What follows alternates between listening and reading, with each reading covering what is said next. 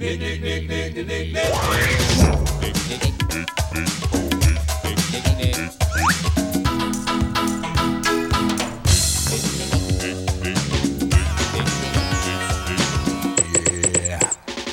it.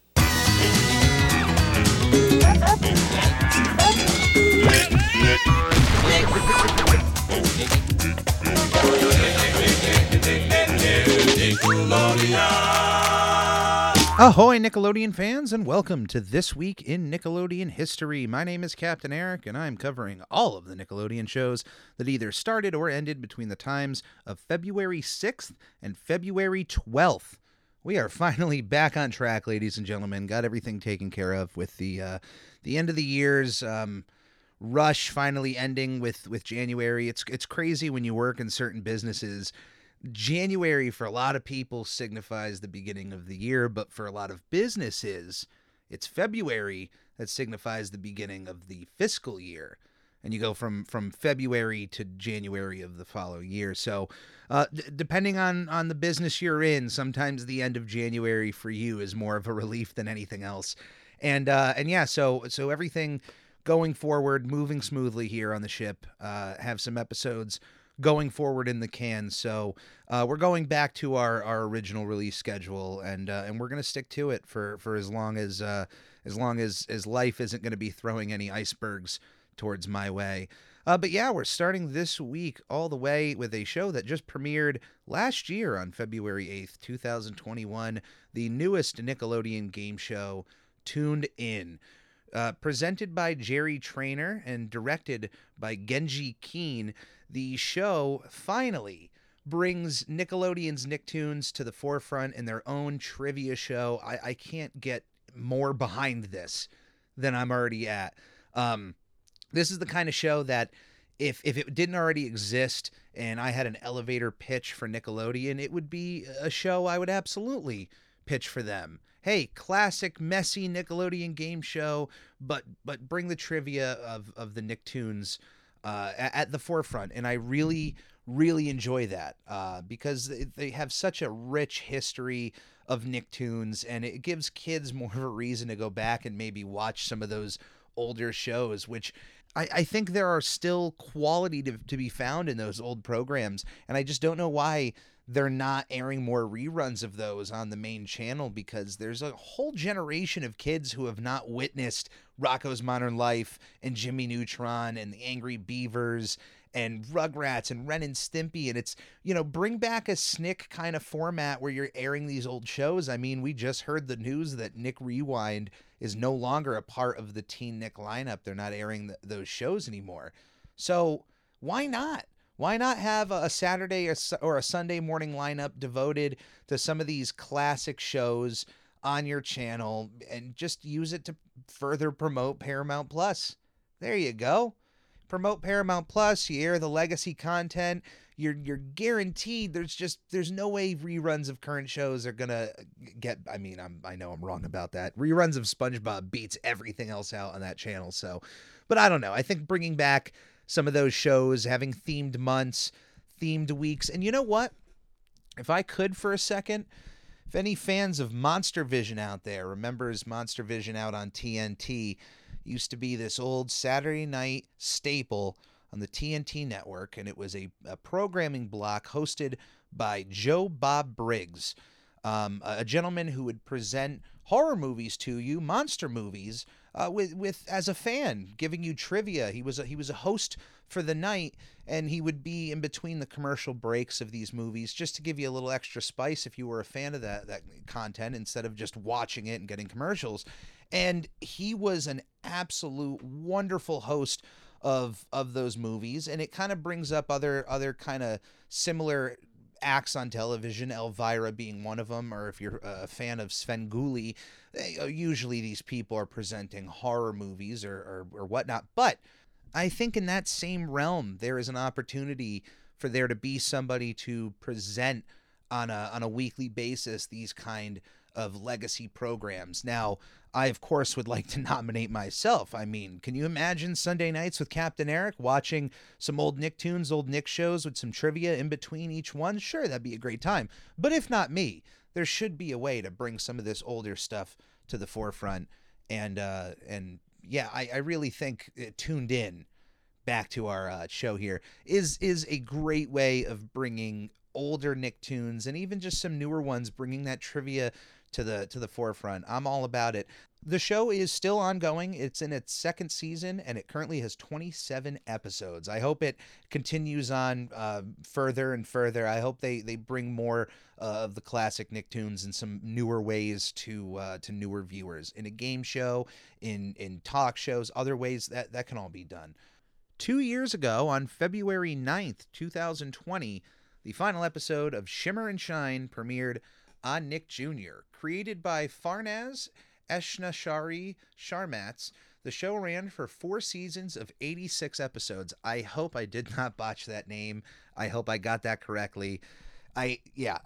Wonderful show. I've not seen it at all, but I know that at the time when I was teaching, this show was incredibly popular, and it seemed like it was doing well on television. There was a lot of products out there. I would see Shimmer and Shine backpacks and T-shirts, so it seemed like it was doing successful. Apparently, on March 18th, 2018, new episodes of the show were moved to the separate Nick Jr. channel, which it's crazy to think that they were doing to the Nick Jr. shows as they were doing to the Nicktoons, where they would air a season or two, and then if it just didn't perform to a certain expectation, they would move new episodes over to the Nicktoons network. So it's crazy to see that even for Nick Jr., no one is away from this possibility if your show apparently doesn't perform. Or, hey, they obviously need new content to show up on the Nick Jr. channel. So I understand. Same thing with Nicktoons Network. But I think if you want people to really tune in to those channels, you got to offer that original content. That's what people are really looking for. But 4 seasons is an absolute dominant run there for Shimmer and Shine. A not so dominant run is our next entry here. 4 years ago, on February 10th, 2018, we had the final episode of Bunsen is a Beast on Nickelodeon. The show, created by Butch Hartman, only ran for a single season of 26 episodes. Good example of a show that just, if it wasn't performing to a certain level, would then just get moved over to the sister channel. Bunsen is a Beast moved over to the Nicktoons Network, still in its first season. That's where its final episode actually aired, on February 10th, 2018, on the Nicktoons Network, which, just in all honesty, is a big step down and kind of a letdown to see it being Butch Hartman's last project with the channel, and just for his exit there, everything feels off about Bunsen is a Beast. There's still something there. There really is. It would be completely wrong for me to say that Butch Hartman ran out of ideas, and I hear people may say that, and I don't think it's true. I think there is still creativity to be found in these projects, and even though Tough Puppy may have not reached the same level of popularity as Danny Phantom and the Fairly Odd Parents, but there's still entertainment to be found in those characters. There's still stories to be told. I don't think at any point throughout Tough Puppy I would have said that the man is just out of ideas. They were still making good entertainment for children, and there was, even if you were adult, I think there were certainly episodes and characters of Tough Puppy you can certainly find enjoyable. But one thing I would say that was a big letdown, and I'm sure Butch would have to agree with this, the man is an animator at heart, but just I feel like the way that we make animation now, as easier as it is, just comes off a bit cheaper. I mean, extraordinarily cheaper, and just feels off. I mean, the look at the final season of The Fairly Odd Parents and compare that animation-wise to even like season 3 or 4 of The Fairly Odd Parents, and you let kids pick which one they visually would rather watch, and I'm sorry, I feel like a majority of children would rather watch that fluid yet choppy looking animation than the just pitch perfect, animation of the final seasons. And there was a bit of that all over Bunsen is a Beast. I mean, it's more stark with The Fairly Odd Parents because you're used to it in one style, and then it kind of converts over. Bunsen, we had that from the beginning, but it felt off. And I even with the designs, I felt like Butch was almost purposely trying to, be different here, instead of, whereas Danny Phantom kind of felt almost like a similar art style to the Fairly Odd Parents, and even Tough Puppy kept that thick outline style. And that thick outline style continues, but when it came to designing humans, it's almost like he looked at the Fairly Odd Parents and Danny Phantom and said, "No, I got to do something completely different. Everybody has seen what I've done with humans before." And I don't know, it just there's just so much of it that feels off. And then getting a crossover episode with the Fairly Odd Parents also is just, what a step down, really, for the Fairly Odd Parents, from crossing over with Jimmy Neutron to then crossing over with a show that just is just here. It almost kind of feels forced. That's kind of where it feels dirty a little bit, where it's like, you're making us watch this show to get this crossover. But I do think there is a lot of fun to be found with Bunsen is a Beast. I don't want to make this sound like it's a truly big negative, but especially for his last project, that's where it's like, man, I kind of feel let down from it a bit. For his swan song here, I still think there is a bit of Bunsen is a Beast that is worth your time, and I think, give it an episode or two, you should see whether or not that you would like this animation and the writing and the characters. So check it out, give it a watch, and if it's not your cup of tea, don't worry. There's like 8 seasons of gold with the Fairly Odd Parents that you can find. There's Danny Phantom is always worth a watch, and being that it's 3 seasons, it's an easy bingeable show. So I don't know, I would check out those, and even check out Tough Puppy. I don't know, Butch Hartman has made a lot of gold with Nickelodeon, and if Bunsen is just not for you, there's something else that will be. I promise you on that one. 5 years ago, on February 6th, 2017, Nella the Princess Knight premiered on Nickelodeon. Created by Christine Ritchie, PhD, give credit where credit's due, the show ran for 2 seasons of 60 episodes. 7 years ago, on February 6th, 2015, the SpongeBob movie Sponge Out of Water was released in theaters. The second theatrical SpongeBob SquarePants film was directed by Paul Tibbitt and was made for a budget of about $60 to $74 million and had a box office return of $325.2 million. A success for SpongeBob, both critically and financially at the box office, continued to show the power of this character. 10 years plus since his last theatrical film was still a powerhouse. And, the Sponge Out of Water is, even after all this time, for me, it's a weird film on whether or not I love it or just like it, because on one hand, I really love that most of the film is 2D animated. I love that animation, and seeing it on the big screen again was an absolute treat. I know that a lot of complaints of moviegoers came from the fact that a lot of the advertising of this movie showed the characters in their CGI forms. A big, promotional part was that these characters would leave the undersea world of 2D animation and make their way to 3D animation on our world. They'll interact with humans, although that happened in the first movie with no change of the characters' dimensions. But hey, we never really saw these characters in a proper 3D setting. So being that all that advertisement was made on that part, one would expect a hefty majority of this movie would take place on that. But if you had any semblance of knowledge of how they advertise these things and just story-wise, I think a lot of us knew going in, a lot of us fans, knew going in that was probably not going to be as much. And most of us were hoping for it, even if we didn't fully know. And it's only really like the last part of the movie that takes place on land, with interactions of the SpongeBob characters with the human characters.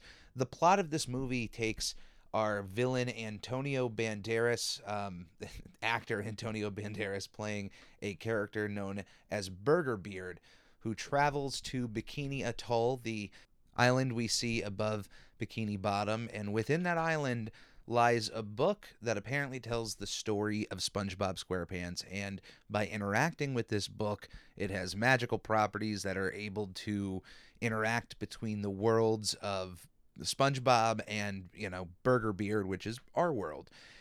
He steals the Krusty Krab secret formula by these means, and is able to sell the Krabby Patty on land as his own creation. The characters eventually, through time travel means and dimensional hopping means, are able to get into our world in a three-dimensional plane and start battling Burger Beard in a massive superhero-like spectacle that is really fun, and honestly, as hokey as I thought it was going to be, I really enjoyed that section of the movie. I was really happy with the amount of 2D animation I got, and then even when it went to the CGI part, like, okay, this is the build up, this is what this whole movie has been built around. And it's actually a pretty fun sequence. I enjoy it, on any subsequent watch throughs of that movie. I've since enjoyed it. It was a very successful film. I'm surprised it took them that long to make another SpongeBob SquarePants movie. The first movie was such a big hit, and I know that was meant to be the finale, but once SpongeBob continued, I figured they would announce another movie fairly soon, and it took until 2012, I believe, until they fully announced the movie being in production and that it was going to be coming out by 2014. I missed that by a little bit, but SpongeBob at that point, even with the declining ratings, had ascended to just such an iconic character that I think Paramount Pictures just realized that even though they keep hawking old characters from 50 plus years ago in CGI movies, we can continue SpongeBob in film form, even if one day they decide to end the television series. So why not keep making these things? I know it's a hassle for the crew to be able to juggle both the TV series and a movie, but the movies are what are really exciting to me. But one thing that really has to stop is this idea that I know that when you think of grand SpongeBob adventures, you think, well, the grandest adventure you could go on is leaving the ocean and exploring the land.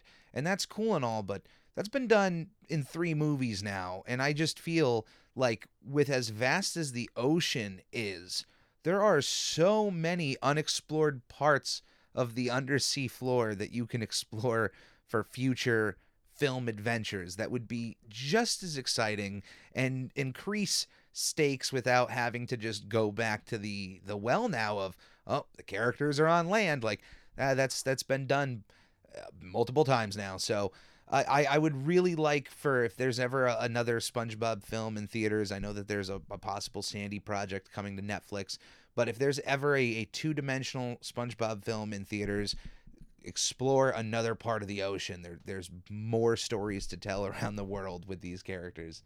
But yeah, if you haven't watched Sponge Out of Water in a while, definitely worth a rewatch. It is a charming film. I really wish the "Thank Gosh It's Monday" song was present in the film. I loved that animated scene, the song that goes with it. There's some shout outs to the original movie in that sequence, and that was like my one disappointment in seeing that movie, because they put that whole sequence online to show off the movie, and I just fell in love with the animation, and just I wanted to see that in the big screen. And when it didn't happen, I just remember, at least for that moment, like right when it shifted over past where that song would have fit in place, I was a little bummed out. But that, if you've never seen that sequence, check that one out online too. But yeah, 7 years ago for Sponge Out of Water. 8 years ago, on February 8th, 2014, Monsters vs. Aliens finished its run on Nickelodeon.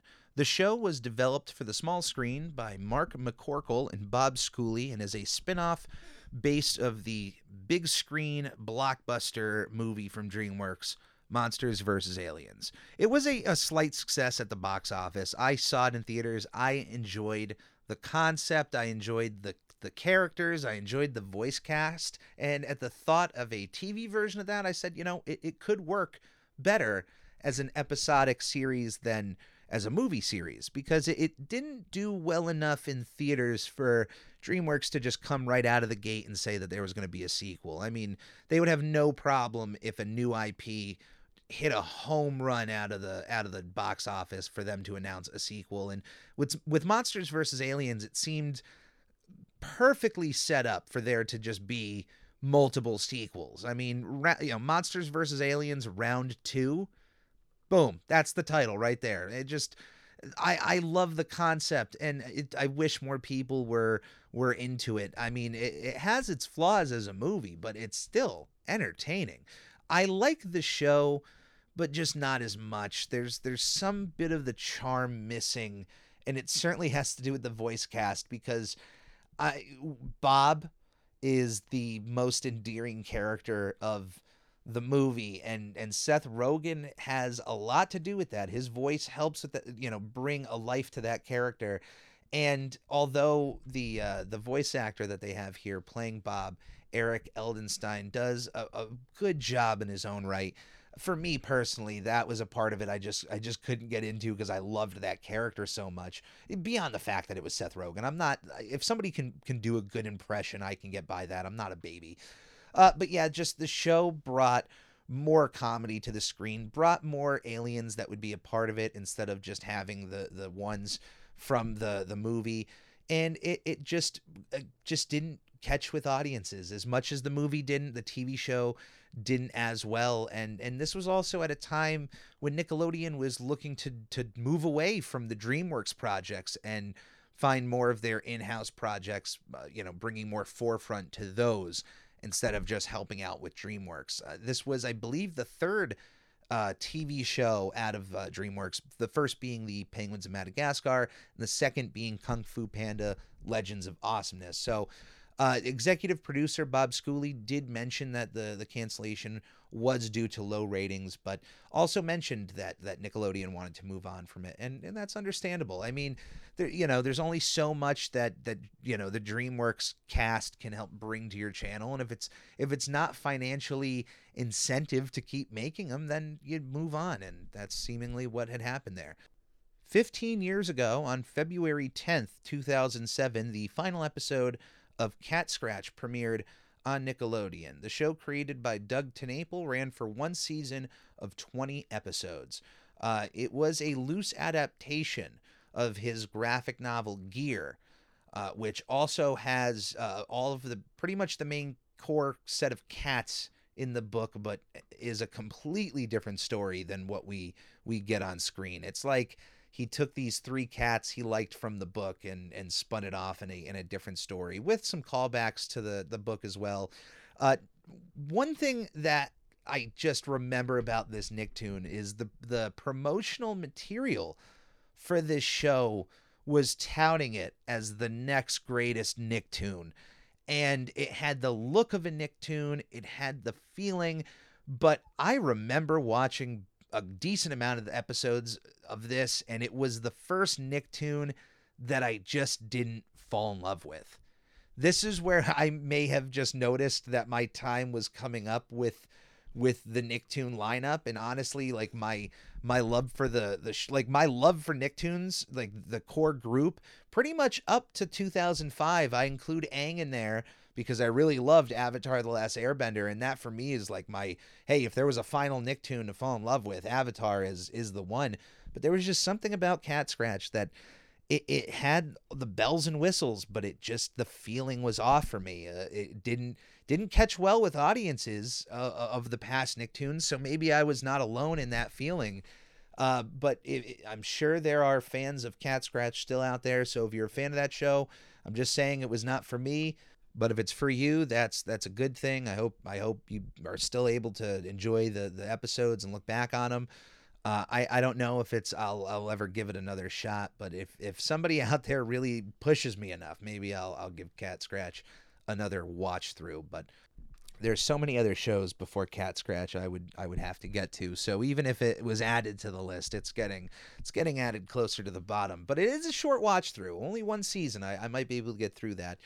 This next show should have been before Cat Scratch. I just didn't double check. People make mistakes, but I'm chugging forward.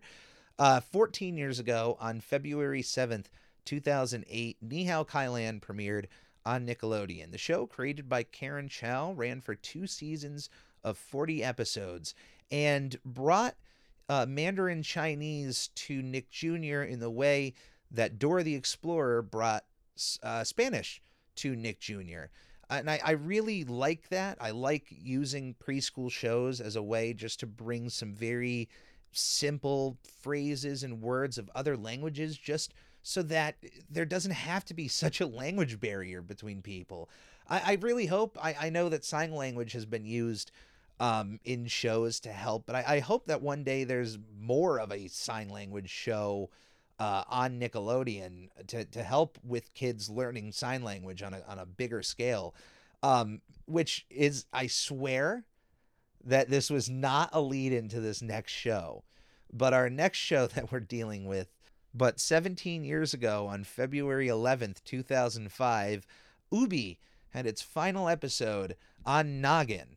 And if you have no idea what Ubi is and how that could possibly have been a joke as a lead-in from talking about sign language, just look up Ubi. OOBI. Ubi is an original creation on the Noggin Network and started out as a series of interlude shorts in between various shows on Noggin, before being upgraded to a full 13-minute episode show in its second season.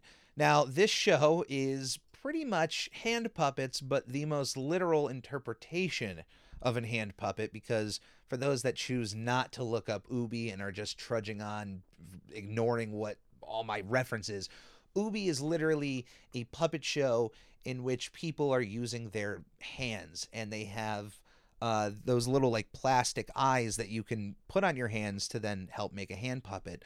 And there are many different characters and various ways that you can make people out of your hands, and it's interesting to see. It is a bizarre show when you first see it. And if you're an adult, you're like, what? Just the thought of this being a show. But you got to remember that, hands are some of the first things kids are seeing. They, holding things in their hands and making, faces with their hands. And it's just a very easy way to, just speak to kids. There's got to be something there. I know there's some studies behind the fact that they're just using human hands of different shades for different characters. It's a show that has not only a cult following, but is the most widely distributed Noggin show in over 23 markets worldwide by 2005. And there's even been foreign adaptations of Ubi all around the world. It's a wonderful show, a simple puppetry show that has to be seen. So highly recommend at least looking it up so you know what I'm talking about. You're going to have to see it for yourself. And another show that you're going to have to see for yourself, 20 years ago on February 10th, 2002, we had the final episode of Action League Now on Nickelodeon, originally starting out as a series of shorts that aired on Kablam, a staple of Kablam. I don't think there was a single episode without Action. I mean, there's probably an episode without Action League Now, but that was the main course of Kablam, because there was always 2 segments of Action League Now, part 1 and part 2. And the segments proved to be so popular that Nickelodeon just spun it off into its own show, which re-aired all of the Kablam shorts together, but with a lot of newer interludes in between those segments to kind of pad out as an entire series. For those who have never heard of Action League Now, who have never seen it, once again, of anything, this is the one that you really should look up. But it is a quote-unquote there are stop-motion elements to this show, but it is a stop-motion show with action figures taking the center stage and living in this world where the house around them basically serves as a community. It's a house where clearly people are living in it, but for example, if you wanted to go fishing at a lake, you'd go to the toilet as an action figure. Like the community pool is, I think, in the bathtub, things like that. And there's a whole outside world too, but there's a group of superheroes that are not really that good, but that's the joke. And there's just a lot of quirky comedy to be found. But the real joke here is a lot of the times the way that they use these toys and destroy these toys, it is extremely funny to watch. I mean, when you can see some of these action figures get put through a blender or being flushed down a toilet, I mean, as a kid, that stuff's kind of funny. And if you played with action figures, it was the kind of show that would, you'd see that and go like, wow, I kind of do some of these things. Certainly not using blenders with my action figures, but I can't recommend it enough. The show was created by Robert Mittenthal, Will McRobb, and Albie Hecht. And I can't check that stuff out. It's either through Kablam or through the actual series on Paramount Plus. Check out either of them. Not sponsored by them, by the way. It's just the easiest place to send you for those shows.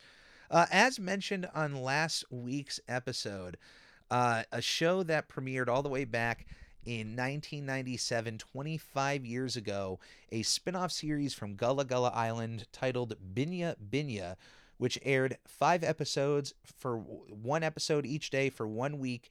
I'm sorry, it was filmed 25 years ago, but 24 years ago is when it aired, from February 2nd to February 6th, 1998. This show aired once, never was re-aired again, and is pretty much one of the holy grail pieces of Nickelodeon lost media, because although a few promos and pieces of footage have surfaced online, as far as I know, there has not been full episodes released online. Only just snippets here and there, and that is about it. So, hey, I don't know who out there in the country has VHS tapes where they were taping Nickelodeon back in 1998, but if you might know somebody who happens to have those, I mean, you can upload, find ways to upload that footage to the internet, because that's, like I said, one of the holy grails of lost media here.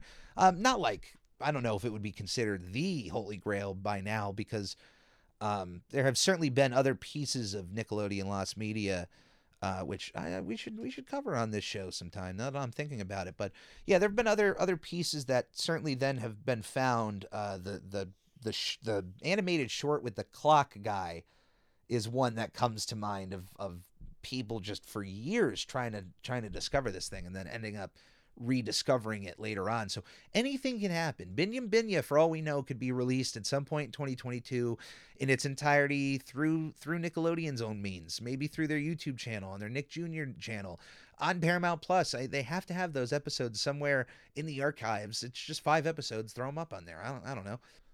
29 years ago, on February 7th, 1993, the final episode of the original Double Dare aired on Nickelodeon. Presented by Mark Summers, Double Dare is as classic as you can get with a game show that is associated with Nickelodeon. It is just one of the greatest game shows in the history of television. I'm not even saying that as hyperbole. I truly believe that. No, it's not in the top 5, but hey, top 10? Double Dare has got to be in that equation. It just is an absolutely fun show. 482 episodes of the original Double Dare exist. The show has a litany of creators, and I will go down their names right now. Jeffrey Darby, Michael Klinghoffer, Dee LeDuc, and Robert Mittenthal. Oh, yet again, here we are, Robert, once more. Those are the original creators of Double Dare, and as mentioned, it was presented by Mark Summers, who just...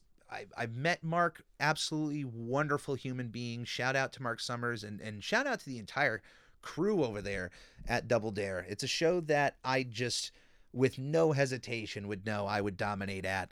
I attended Double Dare live twice, luckily, when it was doing its run over the last few years. I unfortunately was not able to play the game, but I think Mark, knew that he didn't want the smoke when he met me. I showed up with a t-shirt that was pretty much double daring him to get me up on stage. I think he got out of that kitchen pretty quickly. I mean, it's one thing to just have a dominating player on the team, but if you're just going to have one person that's going to outshine every other person on the stage, you leave him in the seats. I completely understand why I was benched on that day. But Double Dare, just if you've never watched Double Dare, I know that there was a newer iteration on Nickelodeon, but if for some reason you even missed that, certainly it is a game show that is well worth watching. There are full episodes of the original series on YouTube. I believe there are also full episodes of the original series on Paramount Plus. Check those out. That is a show that I absolutely like. Even just watching one episode in full, it's a game show. It's 22 minutes. Go have yourself some fun. Trivia is involved. The slopsicle course is unforgettable. Of course, there's the big nose. There's the giant hamster wheel. That's always a fun time. The soda jerk.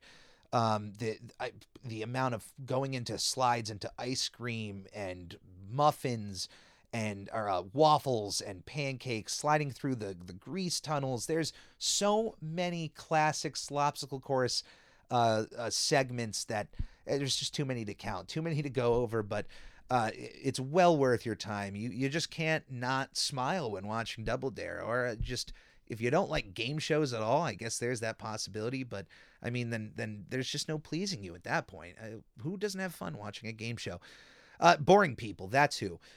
And we are ending today's episode all the way back 31 years ago on February 9th, 1991, to the Adventures of Pete and Pete's very first special on Nickelodeon. Created by Will McRobb and Chris Viscardi, The Adventures of Pete and Pete originally started out as a series of shorts that aired on Nickelodeon in between the shows, just during the commercial breaks. Eventually, those shorts would prove to be popular, where 5 specials were created of the Adventures of Pete and Pete world, the first of which premiered 31 years ago, the Valentine's Day Massacre. Now, these are not considered a part of the first season of the show.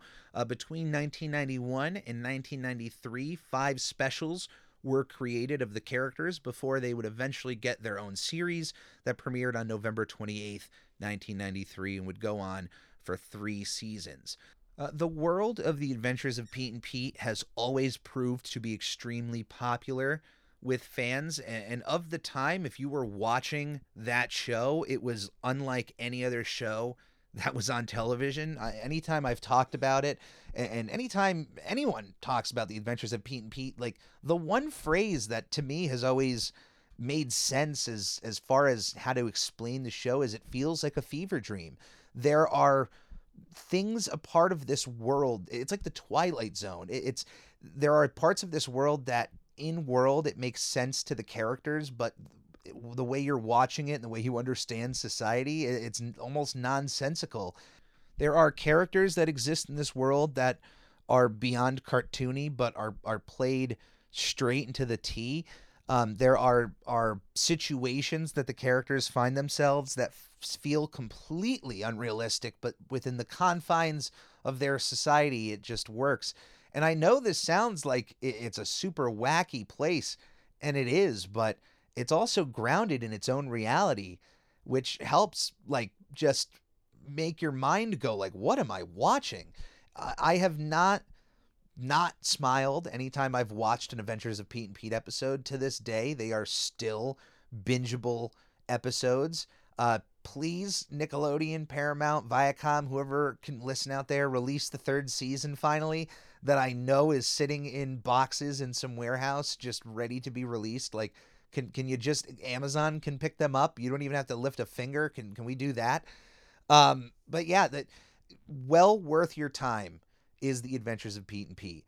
I think it is just bar none a show that has stood the test of time in terms of quality and in terms of the kind of entertainment that Nickelodeon was helping to bring to young minds. And it's a real shame that we never got that Adventures of Pete and Pete movie, which, for those who don't know, and this is just one of those long-standing pieces of trivia, the Nickelodeon movie Snow Day was originally meant to be an Adventures of Pete and Pete movie. And I even got that confirmed myself, having met both Danny Tamborelli and Michael C. Mardona. Wonderful gentlemen, absolutely love them. Another shout out to their Adventures of Danny and Mike podcast. If you are a fan of the Adventures of Pete and Pete, I implore you to check their podcast out. They give out quality entertainment over there. And for that that is the end of This Week in Nickelodeon History. As always, my name is Captain Eric. Thank you for being a part of my week. I appreciate you making me a part of yours. If you enjoy any of the content I put out, if there is a way that you can help it grow by liking the video, sharing the Spotify link of the podcast, letting people know that this podcast exists, or just saying hi in a comment, any of that will bring a smile to my face, and I appreciate you all immensely. So, as always, please stay safe, and we will see you here next week. On the Lord Hut, here a hut, Nick. On the Lord Hut, here a hut, Nick. On the Ricky Ticky Low, while living #1 Nickelodeon.